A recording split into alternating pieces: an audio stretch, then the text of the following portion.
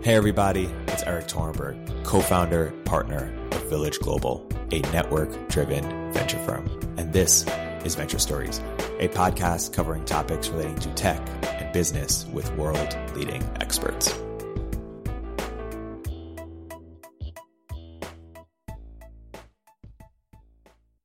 Cool. So quick background on myself. My name is Eric Torenberg. I'm an entrepreneur and investor. I've been early at a couple companies. One of them was Product Hunt, which was a discovery platform for startups, which sold to AngelList. When I left Product Hunt, I co-founded a firm called Village Global, which is trying to be a fully network-driven venture firm. And we are trying to innovate in sort of two key ways as it relates to networks. One is through our LP base. Typically, LPs are investors in funds, and typically LPs are often institutions like pension funds or university endowments or sort of, organizations that are really interesting to have involved, but ones that aren't often directly helpful to CEOs and founders on a day-to-day basis. And so, we asked ourselves, could we build sort of an LP base with some of the CEOs of the biggest and best companies in the world? And might that be interesting to entrepreneurs? One, in terms of the advice they can provide, but more importantly, because they're busy people, in terms of the doors they can open up by being associated with them, and also by leveraging the companies that they represent. So people who are trying to get in contact with, the right person at Facebook or right person at Pinterest or right person at Amazon, we constructed our network so that we could do that on the LP base. And we spent a couple of years doing that.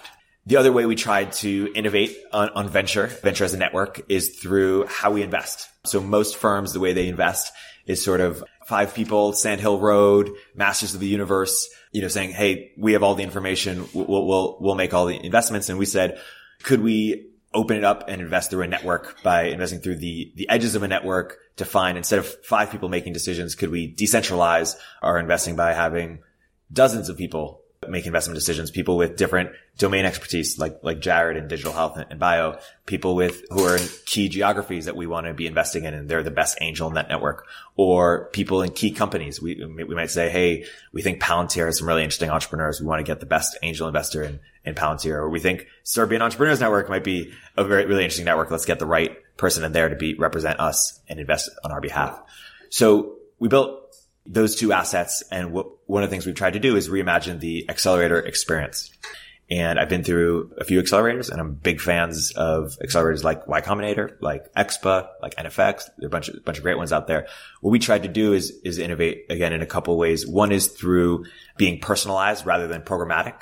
So we don't think that every company needs to fundraise after 3 months. Different companies have different timelines. Some want to focus on really nailing product market fit. Some want to focus on really getting customers. Some want to focus, hey, what idea am I pursuing? I don't want to rush into a demo day like format if I don't know if this is the perfect idea. So we want flexibility on timing, as well as on geo. We don't think you need to be in San Francisco the whole time in order to have a successful company. And the other thing we tried to innovate on is connections over content. We tried to work with sort of entrepreneurs who are pretty experienced and who've either done this before, either on a founder level or just on an operator level, and don't necessarily need that sort of classroom structure, but more want to leverage their network. Or leverage our network to help them get customers, or help them get key hires or co-founders in some cases, or really say, hey, who are the best investors that I can add to my company? Not just the ones that will give me money, but the most strategic. So thematically, those are some of the ways that we've decided to differentiate our accelerator. And as of right now, we've tried to have enough network leaders so that we can have, bring the perfect advisors to different companies based on skill set, expertise, and those companies' needs. So with that, that's a brief introduction on Village Global. I'd like to pass it off to Jared Seifer, who's one of our network leaders.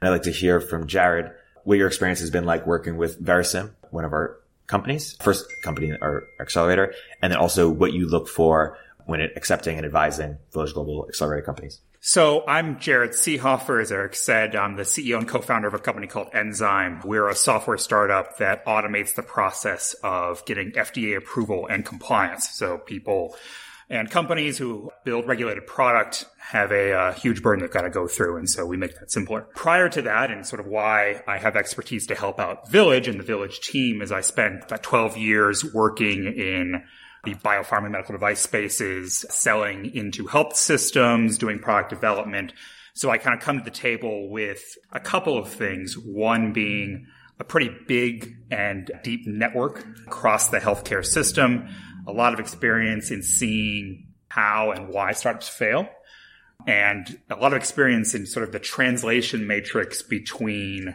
entrepreneurs who are really, really smart technologists and know a lot about their technology, the clinical need they're trying to solve, and helping communicate the business value either to investors or to payers. Because without that translation, you could have the greatest technology in the world, it doesn't go anywhere. And it's especially difficult in something like biotech or some of these new digital health technologies because it can be largely over a lot of people's heads.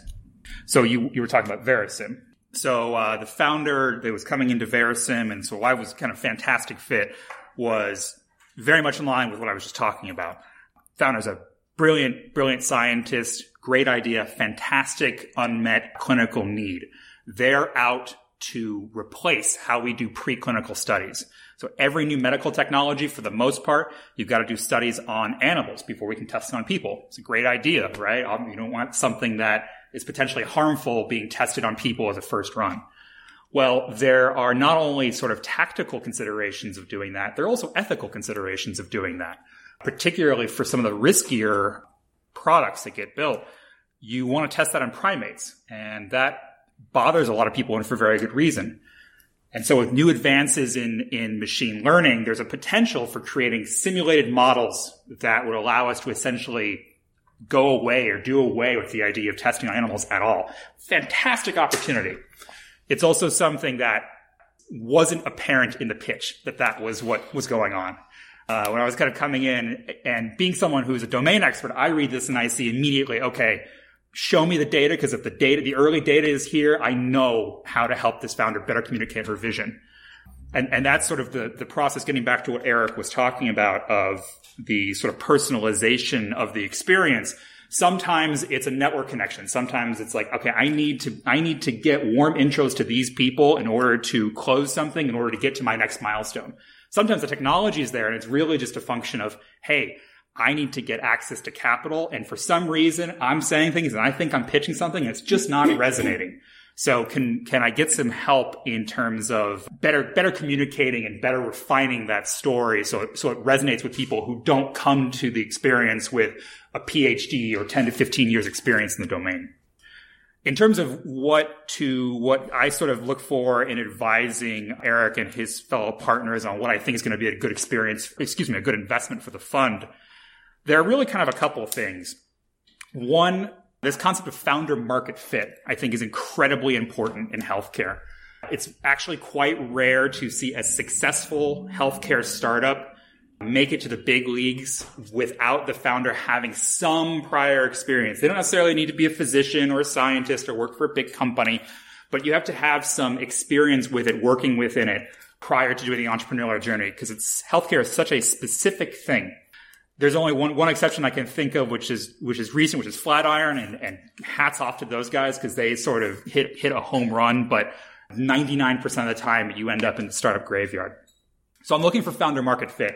Somebody who has understood the unmet need and seems to have the ability to sort of not only navigate the process of solving it, but also know where the minefields are, to know what the challenges are going to be. The second thing is looking for a founder that knows where their blind spots are. That is self-aware enough to know, I know I'm rock star and like these three things, and I know I've got the team for these three other things, and these like two or three, I need help. Please help me. That's just, my eyes light up when that happens. It's like, good. This is someone who knows what they want, and if there's a matchup between our ability to sort of fill that gap, it's a great experience. What would you say thematically in terms of where are you excited on the digital health biotech side, in terms of what companies do you think Village would be a good fit for, and where are you excited to invest? So it's kind of cliche around here in the Valley, the famous Andreessen Horowitz mantra that software is eating the world. It took a long time for that to hit healthcare. It hit other domains a lot more quickly than healthcare. particularly in the areas, and again, another cliche, but we got to think again, healthcare. We're like 5 years behind everyone. Big data is still a sexy concept in the healthcare world right now. The idea of applying machine learning in its whatever variant to some specific targets, like what Verison's trying to do on the animal study side, or really anyone who's saying like we have this great computational capacity that didn't exist in really a commodity form even just 3 or 4 years ago. And we have this way of creating generalized models on pretty much anything. What can we do and what can we do in sort of the healthcare workflow to add automation and process simplification there? I think there's going to be a ton of opportunity there. And, getting back to Village Global and why that, I think that generally, I think you could get pretty much any investor to say like, yeah, that's okay, fine. But there's sort of an intersect that I'm looking for in terms of making advice to the fund where software has to be sort of a core differentiator because of where it's located, where the network is, how everyone can help. Software has to be something that is going to be the difference. Software expertise or doing well in software, even if it's not the core product, between the company being a success or being a failure. Because it's one place where you guys can add a lot of value to a life science entrepreneur who might know a lot about their particular sort of domain in life science, but might have blind spots in software. Totally. So we have Nancy here, CEO of RDMD. The great segue is founder market fit. Can you describe a little bit of your background, Ono's background, and how you began to start RDMD? Yeah. So, at RDMD, we're basically trying to generate better clinical data for rare disease research. So we get that from hospitals, from patients, from foundations, and it's all unstructured. And we turn it into structured data for pharma and for researchers. And so it's kind of, you have to engage patients, you have to engage pharma, you have to understand the needs of every kind of stakeholder in that world. And so my background, so I studied genetics in college at Penn. I then became an investment banker on Wall Street. So I did research for all 4 years and then kind of turned to the dark side. And so I was a biopharma banker on Wall Street for a number of years. Really loved it. Came out to Silicon Valley where I grew up and worked in private equity and healthcare, the healthcare space, and was most recently head of corporate development at 23andMe. Did a lot of BD stuff, but then also built the product or helped build the product for our next generation sequencing efforts and drug discovery. And so, yeah, kind of really saw the intersection between like consumer and pharma and really wanted to bridge that gap for a long time. And there's a big gap. And so I met my co-founder, Ono, about a year ago through a mutual friend. And I had quit my job then to work on some ideas. He had sort of kind of left his last startup as well. He has an amazing background. So he's an engineer. He's a product guy. He's been starting companies since he was in high school. I started his first tech company there in the Netherlands. And then he brought his latest company out here, which was a social media startup called TapTalk, kind of like a video messaging service. Which used to work out of the product on Office. Yeah. And they're kind of like Snapchat, but, not Snapchat. And so when he moved to the Bay Area, he actually got diagnosed with a rare disease himself called neurofibromatosis type 2. And so patients develop these benign tumors in their central nervous system, which is nuts. And he has a slightly milder form of that. He was diagnosed in his 30s, but, nevertheless changed his life. And so caused him to reconsider, what he wanted to work on. And he's really great at just starting things. And so, we're a really great fit, I think, for each other because there's not like one thing that we're both good at. So he loves to just, take something, prototype it. And I'm kind of the ones like saying, it'll never work. It'll never work. This is the business reason for that. So yeah, together I kind of manage all of the pharma, BD, regulatory, clinical, and he works on product, patient engagement, kind of the consumer product, as well as the kind of mission for the company. Cool. I'm going to ask you what your journey has been since we found you and invested in you guys. Discovered you since we met and invested in you guys. But I'm going to let you think about it for a couple minutes. So I'm going to ask, Amrita, could you describe your background a little bit and what inspired you to start Sathi and why you were why founder market fit was great in your case as well. Yeah, for sure. So my background is, so first of all, Saatchi, we are a next generation consumer packaged goods company focused on zero chemical, zero plastic consumer absorbents. So sanitary pads, diapers, adult incontinence products, etc. And so my background is that I went to MIT, I studied mechanical engineering, joined Procter & Gamble after undergrad and worked for Always Pads, Pampers, Gillette. So worked on all the products that I'm now working on. And really it was at that time where I realized that we were just pumping in so many chemicals and so much plastic into these products, and there had to be a better way to do it.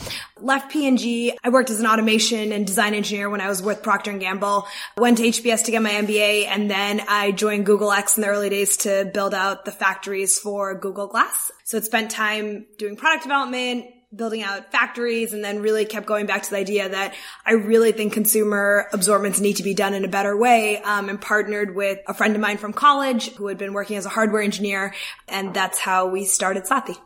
Awesome. So I'm going to ask you this open-ended question, and then I want to open it up to Tiho or the audience for wider Q&A. When did we invest? October? Mm-hmm. November. Yeah. Why don't you talk about your experience from November up till now, just in terms of how the company's evolved, lessons learned. What can you tell us about your journey? Yeah. When you found us in November, we had we were just kind of, learning and we didn't really have a business model, even though we told you we did. Lesson number one. And so it was really a great kick in the pants to kind of just have a little bit of structure going and have that accountability to just, get some milestones on the road and start selling and really getting to know your customers. I remember that was one of the earliest kind of like aha moments when we were meeting with Ross, one of the partners at Village. And this was, I think, in like January. We were like, maybe we should go fundraise. Now's not a bad time. We got a lot of patients on the platform. They really love it. And Ross was like, what's the business model? We're like, pharma, obviously. And he's like, well, you have to be able to articulate that very clearly. You have to feel, the confidence in your voice when you say that pharma is going to buy this data, And so he's like, I think you should just go out and sell, So we were talking to pharma. We weren't really selling. And so that kind of kicked us in the pants to go sell and really then we talked to, I think, 70 different biotechs, just went on the road. And that helped a lot to distill down how we would even build the product, how we would even go to market and things like that.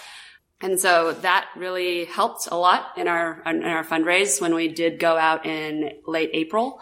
And so I think in healthcare, it's really tough because people, when they see you, they're always skeptical. They're always like, what is the business model? Because so many companies have tried to create something that's useful for the consumer or useful for one stakeholder, but couldn't monetize off of it. And so us being able to clearly articulate specific people at Amgen who we talked to who said that they would pay this price for this exact piece of data just kind of got the investors very confident, and ourselves confident as well. So that was just kind of like a really big learning. Yeah. Often, Paul Graham may have said this, said that the best fundraising advice is to believe that you are worthy of investment and then tell other people about it. And you guys did the work to make that happen. So this is where you can be a little immodest. So talk about your fundraising experience. Was it 3 weeks? It was like around that. Talk about what that was like.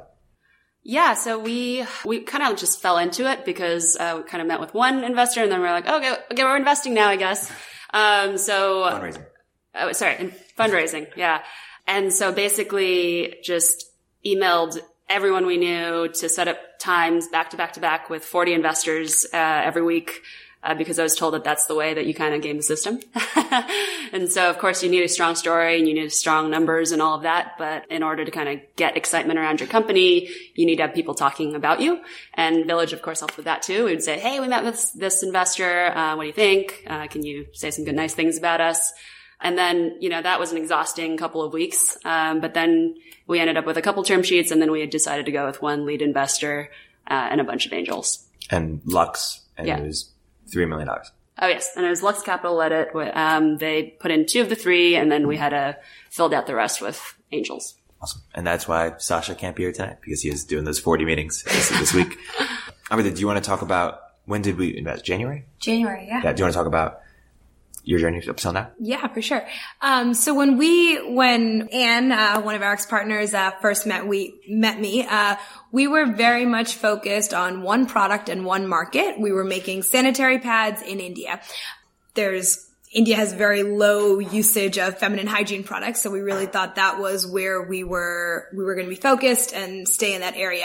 And I really think with Anne and Eric's help, like we started crafting our pitch when we went out to start fundraising, and I realized, I think through the first probably like 5 investor meetings that people were excited about sanitary pads, but they were like, wait, I remember it was my first meeting, someone was like, I'm not into the feminine hygiene space, but if you could bring this to diapers, that would be like game changer. Maybe it was all like male investors, and I don't know what it was, but I think every time we talked about sanitary pads, I was like, not really that interested. But I think it was like, honestly, I think Anne helped us a lot in helping us figure out like the right way to tell the story, and it's that it was not just about pads, which is what a lot of my career had been in always pads and really focused on sanitary pads in India. And how can we go way beyond that? And I think it was through those early investor meetings that we then decided, okay, we have this great technology. Why is it limited to sanitary pads? Why can't we extend it to all consumer absorbents? And we started refining our pitch, and that got us our first couple $100,000. And then what we ended up doing, now what I'm spending my time, is actually building out our diaper line. And I think and looking more and more into it, diapers is a $60 billion market. It's really owned by Procter & Gamble and Kimberly-Clark. And I think, without Village, I'm not sure we would have made that expansion into what we're doing. So I think it had a lot of help with even just like some of the early calls with people who were just more like friends with Village, who could give us good feedback on, hey, is this something we're even interested in? Or like, how could you find your pitch better? I think, that helped us a lot. And yeah, so we're excited with where we are now. Awesome. And you've raised a little bit as well. Yep. Cool. So. Awesome. Well, I want to open up to question. Tim? So, I really like hearing from Nancy about how Russ was influential and Melita about how Anne was influential. But before you were found. Yeah. Even before you joined Village, why did you decide to go to Village Global? I really, really liked Anne when I met her. I met Anne, and then I spoke with Eric on the phone, and I felt like me and Anne just connected well. She understood what I was trying to do, what my vision was, and I think her kind of explaining how they were going to have more of like a tailored program where it was like, I think the biggest thing for us was that like we were in manufacturing, we were building physical products, and especially in Silicon Valley, like it's hard to get the right support and right people who get that, are willing to invest and understand that takes a little bit longer, and there's other things. And I think that, along with other people that I had met who had heard about Village, it was all very positive, and I think that was really what drove it. And I really liked the way the Network Catalyst program was set up. It was really tailored to what I needed, and I think that was huge. Yeah, I think when we started, my co-founder Ano had known Eric from kind of Product Hunt Tap Talk days. And so he really liked Eric. I really liked Eric. We met with Ross. He was great. He had a lot of healthcare background, so we really liked that. I think the main decision point was just like the personalization. So not kind of being put in with 100 other companies and kind of going through a more, less tailored program. My husband went through IC. I kind of saw that. It was great. And he kind of, it's grown since then. So I think that's why we chose Village. And it's actually been helping some of our pharma discussions as well, because they've heard of, these luminaries. And so we can kind of, just show that there is some credibility there as well in the network. And RDMD has done a very clever thing, which is the Village Global luminaries in the email signature, which, I'm sure opens a lot of doors or helps close the right sale.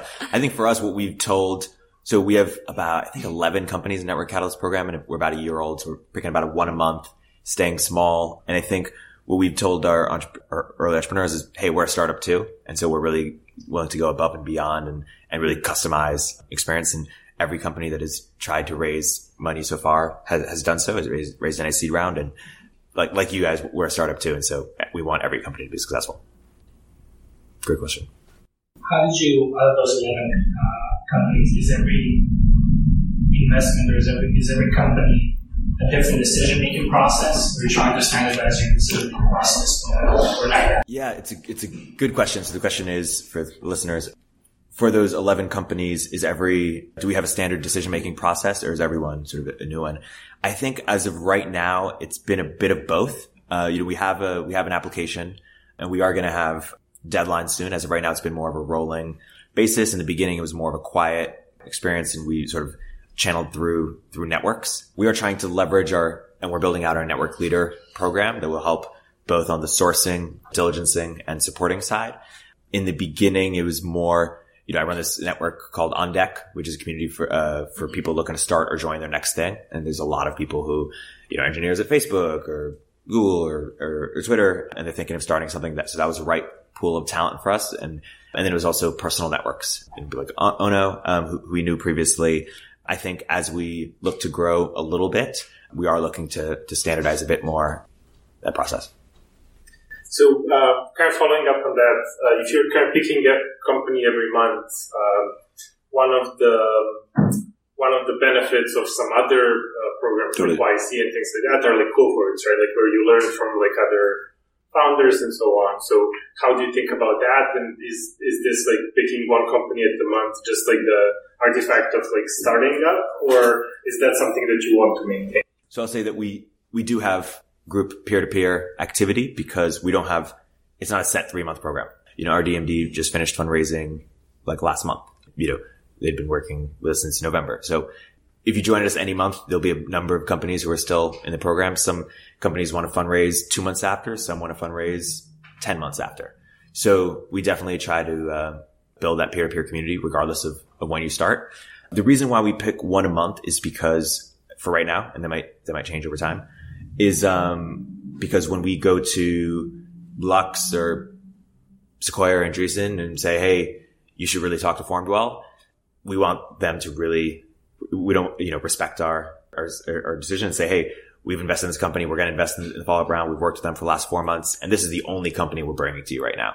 We're not bringing you 100 other companies and saying, here's a menu. We're saying you should invest in FormedWell. And so that's why we've been working with one, which is sort of stage the fundraising a little bit.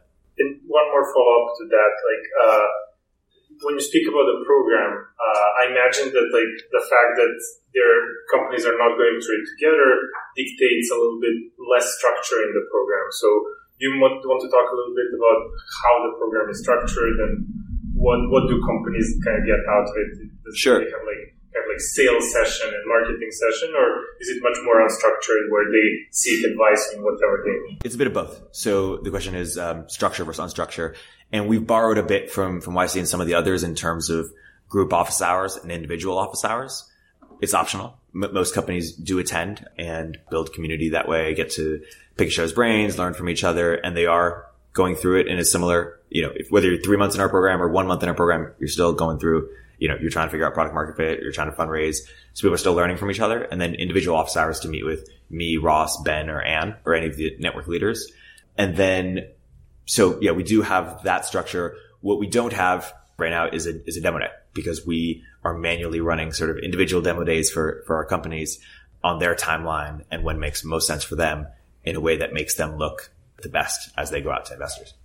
And then we'll do additional things. You're asking, what do you get with the program? So we have one company that's selling to heads of growth. So we're throwing a custom event for 100 heads of growth that we're paying for. We're inviting all the heads of growth. We do a lot of customer development. We're just sort of doing things that a sort of, massive program would never do, which is if our companies need customers, we go get customers for them. We go throw an event around it. If they need the right advisor, we go get the right advisor. If they need these types of investors, we'll throw events around it. We'll make content around it. We're really personalizing, customizing experience for whatever their key goals are. Yeah, I think I remember the second week we were in the program, Eric said, we're going to have this biotech dinner and name some CEOs you want there. And so one of them showed up, and then we ended up meeting them. So that was awesome. Do you have set terms or check sizes? What's the actual deal? It's the exact same as the other programs, which is 120K for 7%. Do you usually recruit companies from a certain industry so they can kind of work together and help each other solve certain problems, or it doesn't really matter which industry you're coming from as long as you have a promising product and a team? Again, I keep saying a bit of both. I sound like such a diplomat. A bit of both in the sense that we think that there are common problems, companies are facing, which is product market fit, trying to raise money, trying to interpret what investors mean when they say no, but don't actually say no. Co-founder relationships, early hires, culture. There's a set of common problems that people face. So I think, and you sometimes get even more insight when you talk to companies that are outside of your space.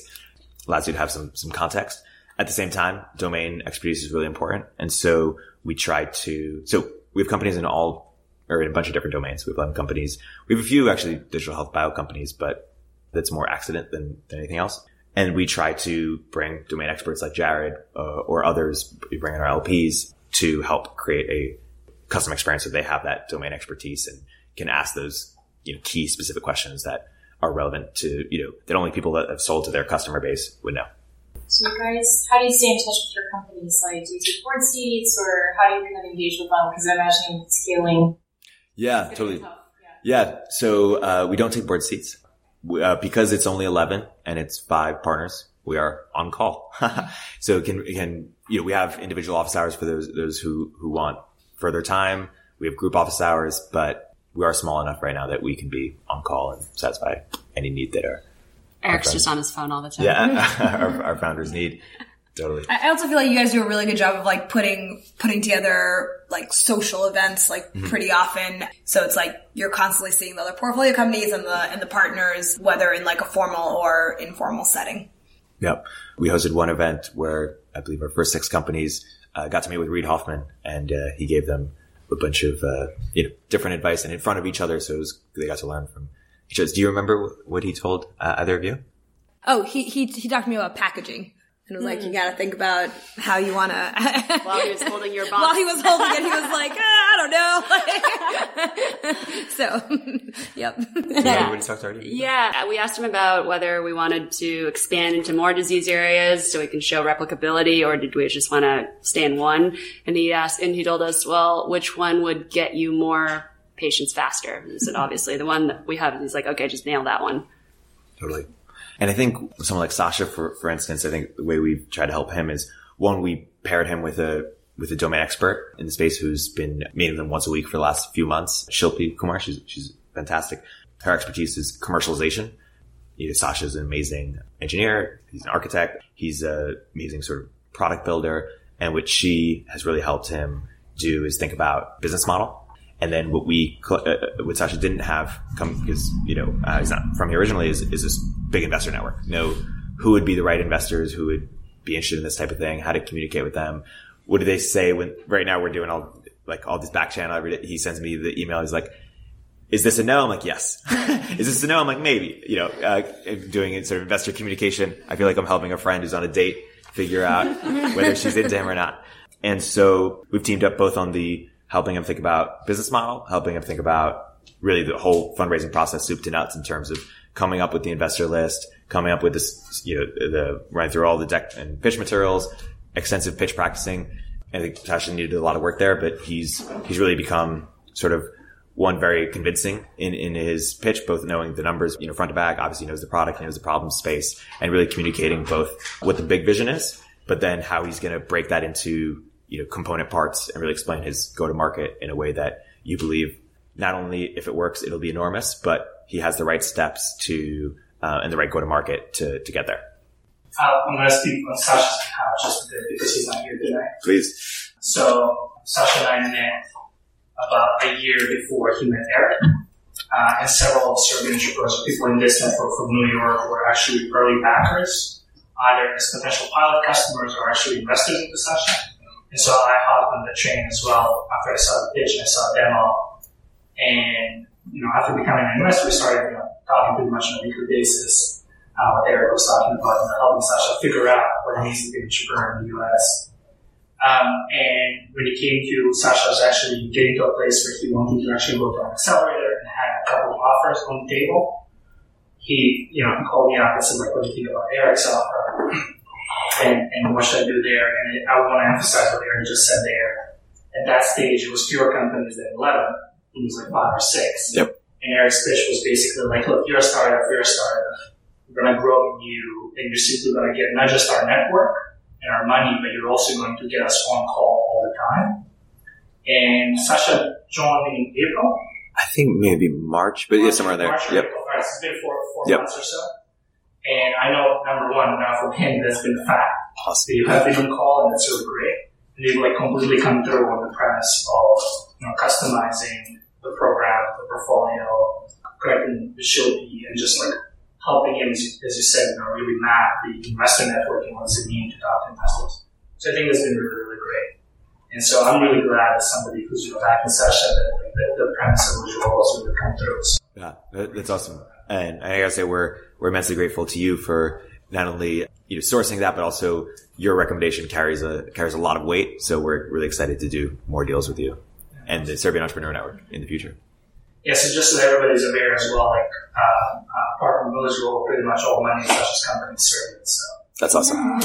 So yeah, well, if that goes well, we'll do well. Yes. We're Serbian entrepreneurs, I should say, from this group. But yeah, thank you. I think that was really important to Sasha. And so I would just encourage like this in this YC cohort at the moment. We actually have 2 of our members, CEOs, going through the cohort. We have John Milinovich, who's actually his second time. He's doing Play-Doh, which is a design company on demand for startups. We actually have first-time CEO and first-time going through YC. We have Amco from America, also as a CEO going through YC. And what was really incredible is that actually people in this group rallied to get to the right partners at YC to get those people in there. Awesome. Their experience, talking to them quite often, their experience is obviously very different because I don't know what the current batch is, like 120 odd people versus 11 or less right now for Sasha. So I would just recommend to everybody to really think through who you're going to be paired up with, who your mentor is, who your partner is. And just understanding really what the value prop is. Totally. Awesome. Appreciate that. And I'm going to just plug now. Next event is going to be the YC event. Awesome. So hopefully there'll be a money ball session. Awesome. Just prior to that. Very cool.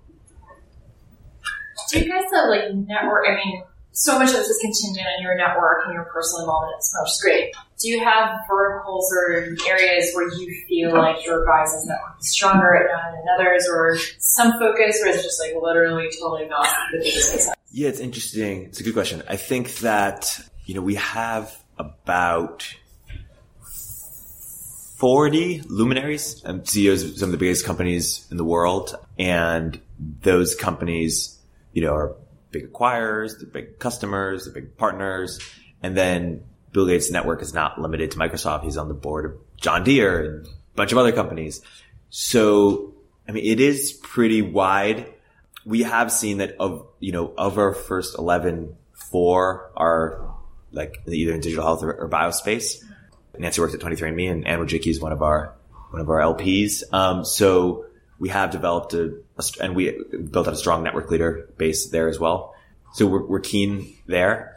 I'm personally really interested, as many are in and well networked in crypto. I incubated a company called Token Daily, which is something like a Product Hunt or Hacker News for the crypto space. So I can help with distribution and recruiting there. But otherwise, it's fairly wide. We mentioned a few: digital health, biotech, CPG, esports. We're pretty deep there. Real estate technology. We have a company that's building Twitch for makeup, so some consumer as well. And then, the 4 GPs have very different experiences. And because we're small enough right now that if we're not well networked in the space, we're going to leverage our network to really build out that network. It's a great question. By the way, how many companies are you guys able to take on at this point? There's only, say, 5 of you guys. Yeah. How many companies, I guess, would be comfortable for you guys to take on at this point? And how do you manage as you grow? Yeah, it's a good question. 1 a month is pretty stable for us.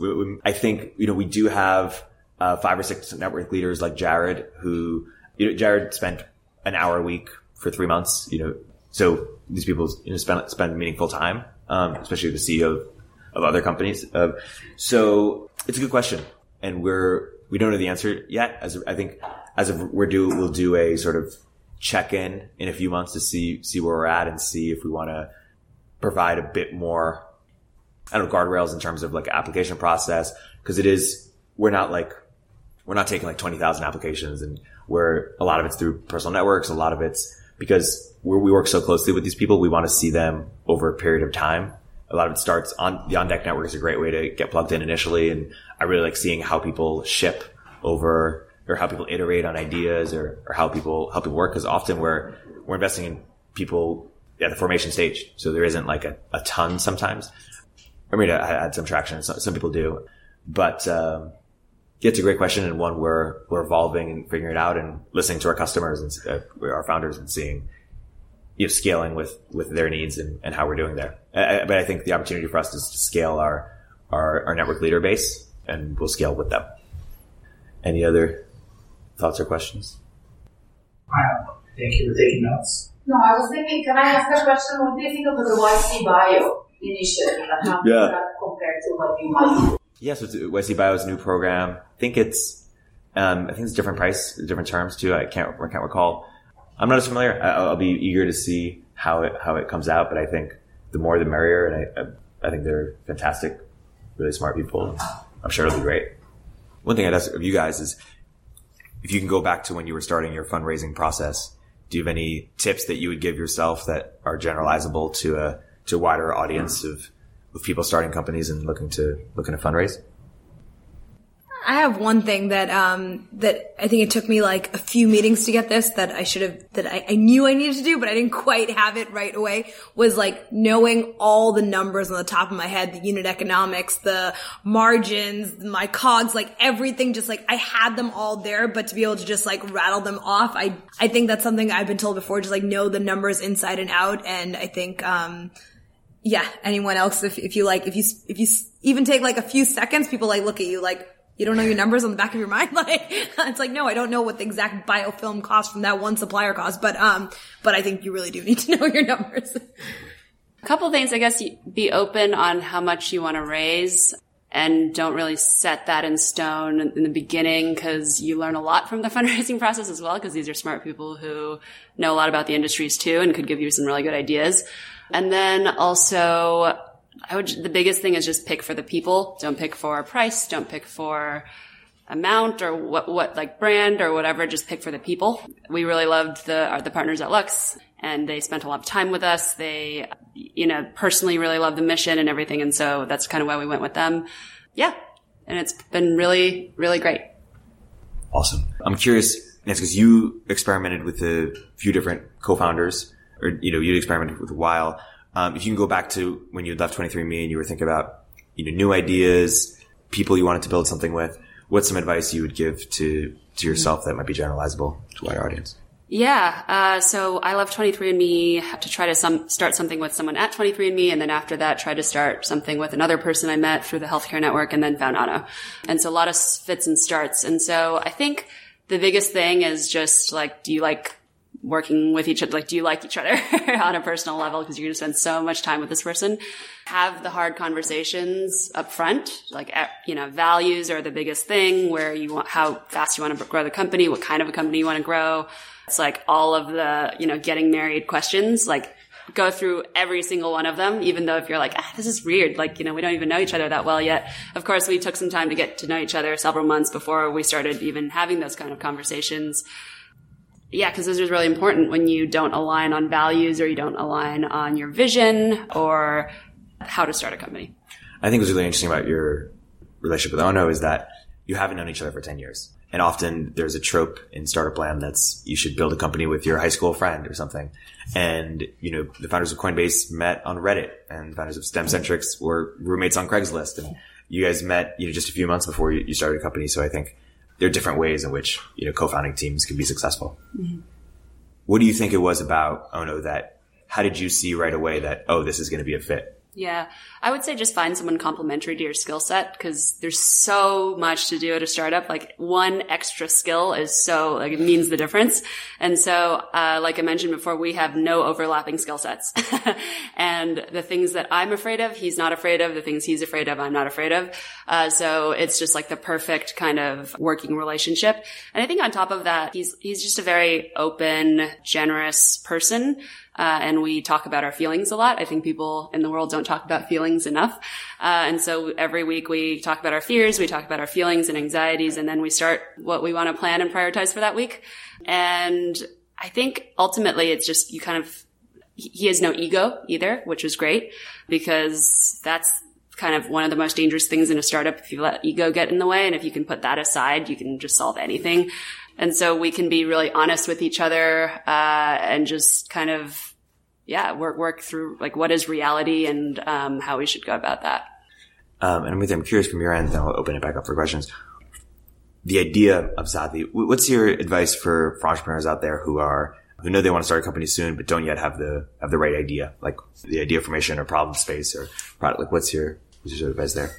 I think the biggest thing then is like just going and talking to people. I think that has been like immensely valuable. Like even when I was like unsure in the beginning, like, do we really want to start it? I mean, it was just like talking to everyone that I could find, like within P&G, people just generally who had started e-commerce companies. I think it got more and more refined. Or honestly, even if you just don't even have an idea, it's just like entrepreneurs that you admire and hearing their journeys and their stories and how they kind of came together, I think is huge, especially in the early days when you don't know what you're doing, you don't quite have an idea, you don't quite have a team, you don't really have a plan. And I think the other thing, the one other thing is like people often are like a little nervous to talk about their ideas. They're like, oh, someone else can like take it, or like it's not really formed yet, but honestly, like I think that ideas are everywhere. It's all about the execution. And the more you're willing to like openly talk about your ideas and get feedback, I think it only makes your idea stronger and helps you succeed quicker. Any other questions? You talked about some value misfits and stuff like that. And it sounds like you went through a few iterations of like picking co-founders, or maybe I misunderstood that, but if you did, maybe you can answer this. What were some value misfits, for example, and how did you discover that helped you not pick some? It wasn't really necessarily a huge value misfit. I guess it was just never had any of the hard conversations, so we weren't aligned on expectations for where you want to take the company. I guess it would be just commitment and, how long you want to work on this thing before you stop. Because that's the hardest thing in a startup. You can't really have that mentality. If you have that mentality, then you're going to stop because you're going to hit many walls. And that's what another thing that I really loved about Onno is just there was no way that he wouldn't work on this problem. This would be here forever. And that created a sense of comfort for me because I knew that no matter what happened, no matter what, couldn't sell to this pharma company or whatever, he wouldn't leave me or abandon me, because that's really tough to try to convince your own co-founder to stay. So it has to be kind of you're all in from the start and have that mentality. Otherwise, it's just really tough. And I think what helped for you guys is Onno's solving his own problem. Like you guys are both so mission driven that you have that alignment there. I think what we see a lot of co-founders do is sort of fall into a startup idea. They'll sort of be on this side, experiment, and then someone offers them money or they have some sort of traction, and they don't have the hard conversations initially about what does success look like? If we sell for $30 million, is that success? If we, what sort of culture do we want to have? And then things sort of progress, and then it comes to a point where their misalignments become apparent, and then that's when conflict happens. And I think that, if you're lucky enough to have an investor offer or some traction or something that you fell into, I would still make sure you have those tough conversations, because you don't want to set yourself up for big conflict. Because that's the biggest reason why startup fails. Yeah. Co-founder. Or you're too attached to the idea. Yeah. We started with the problem, and we were like, doesn't matter how we solve this problem. If it's just like a fundraising problem for rare disease companies, let's fix that. And so we, tried so many different ideas, and it all kind of like narrowed down and triangulated into one. So start with the problem, not an idea. Totally. Hey, I was kind of curious about the angel investment part. You guys mentioned that you accepted funding from some angels. I'm just wondering if you could share a little bit, your experience with that. How did you guys meet? The dynamic, how did you choose? It was a good fit. What were you looking for in an angel investor? What was an angel investor looking for you? Could you just talk about that a little bit?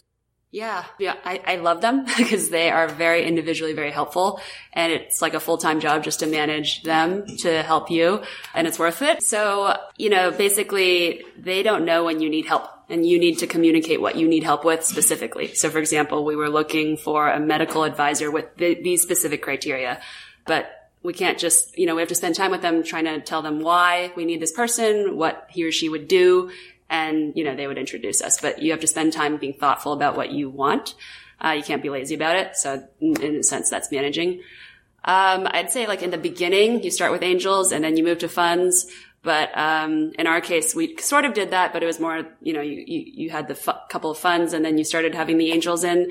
We were just optimizing for people who knew the space. We were trying to think we're such a complex company. We're like a consumer product. We're a research company. We're also a pharma company, data company. So, we needed people who had a lot of experience in pharma, and in consumer, in tech, marketing, regulatory, so just wanted the whole range. So we kind of went overboard, but we have like 25 angel investors, but it's amazing. Like it's like a huge family that helps. And people like the CTO of Twitter and CEOs of big digital health companies and people that could be super helpful. What about advisors and stuff? Do you group them as advisors and angels? Did you also start finding a good advisory board through the process that you guys went through? Yeah, we haven't set up like a formal advisory board yet. We have a scientific advisor and a regulatory advisor, but really right now we're trying to be more thoughtful about that. We treat all of our investors as our advisors, and I think if we really start, pinging them every single day, then we really should rethink that relationship. But I think your investors should be your advisors always. They shouldn't just be investing and never want to talk to you again. Most of our angels and non-angels, reach out, and often we're kind of talking to them week on week, but it's kind of your responsibility to give them updates too. So this is what I mean by managing. Like you have to you have to do your share as well. And I mean, we connected you to Abigail, right? Yep. And she's been like a phenomenal communications advisor in terms of like, how do you tell your story? How do you think about building your brand? So we kind of have, for our advisors are kind of in like three buckets, like people that are very, very focused on like marketing and branding, people that are very focused on e-commerce, and then people that are very focused on manufacturing. It's the same thing for our angel investors. They have one of those three expertise. So having the right balance for both on our advisor front, and honestly, like the way we chose advisors were people that like were willing to invest the time and really cared about the mission and vision. And then there's like some of our angel investors, like Kat Cole, she's the president of Focus Brand. She runs Cinnabon, Auntie Annie, Shotske's, etc. And like, she still is like willing to meet with me every month and have a 1-hour call and talk through whatever marketing challenges that I have. So we've had angel investors who also end up kind of being more, very, very active. And then, and all of our advisors give us at least a couple hours a week. So. Well, I have a question for Tio. So both of these entrepreneurs just raised some money, are now hiring early team. Recruiting is your expertise among a few others. What's your advice for these entrepreneurs and others who are looking to build early teams, bring on early engineers? What's your sort of non-obvious advice that they might not be considering right now? I guess I'll just answer that going for the non-obvious choice. Yeah, that's the non-obvious advice. So. Not just because we're here, at the Serbian Entrepreneurs event, but in my previous startup as well, I had engineering teams across 3 continents. And I think that outside of the Bay Area, there's a reason why I want to be here because of density of capital, ideas, network. But in terms of talent, that's universally spread. And if you can just believe that. And I think it's really important to, I think right now, given how much a dollar goes or how far a dollar goes here, really be thoughtful about from the get-go deciding whether or not you want to start building in a culture that allows for flexibility, so you can hire dads and moms dads like myself, so you can maybe allow for remote work, maybe for people in different time zones. Just being thoughtful about what it is that makes a company. And I see a lot of, and I went through this, and I think I only got started to get this right in my 4th startup. That used to be only about butts in the seat.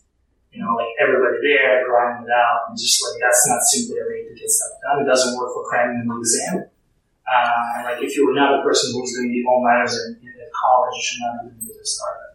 And if you are, you should probably look to adjust your lifestyle. Totally. And my company is called Long Term, so they want to have a sustainable company culture, and that only starts when you actually are hiring your first people. And you're the first people you hire basically like a mirror. And it's really surprising to see. Yeah. And how big is Long-Term Stock Exchange right now in terms of people?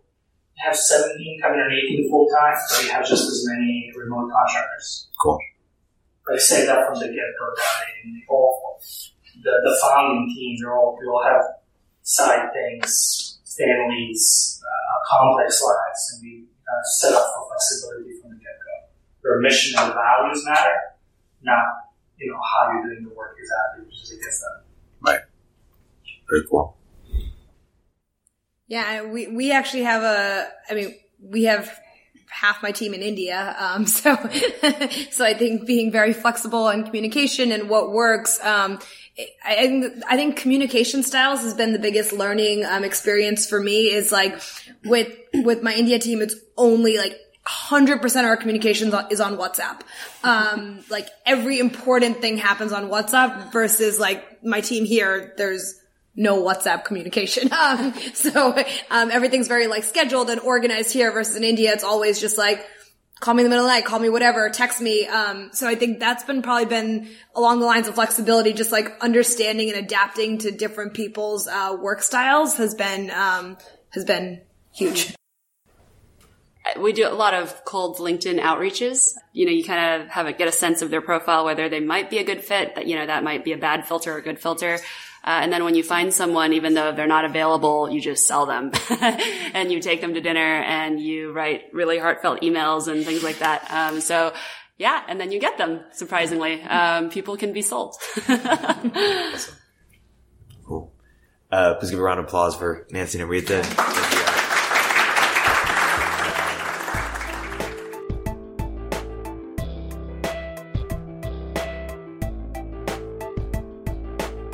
If you're an early stage entrepreneur, we'd love to hear from you. Please hit us up at villageglobal.vc/network catalyst.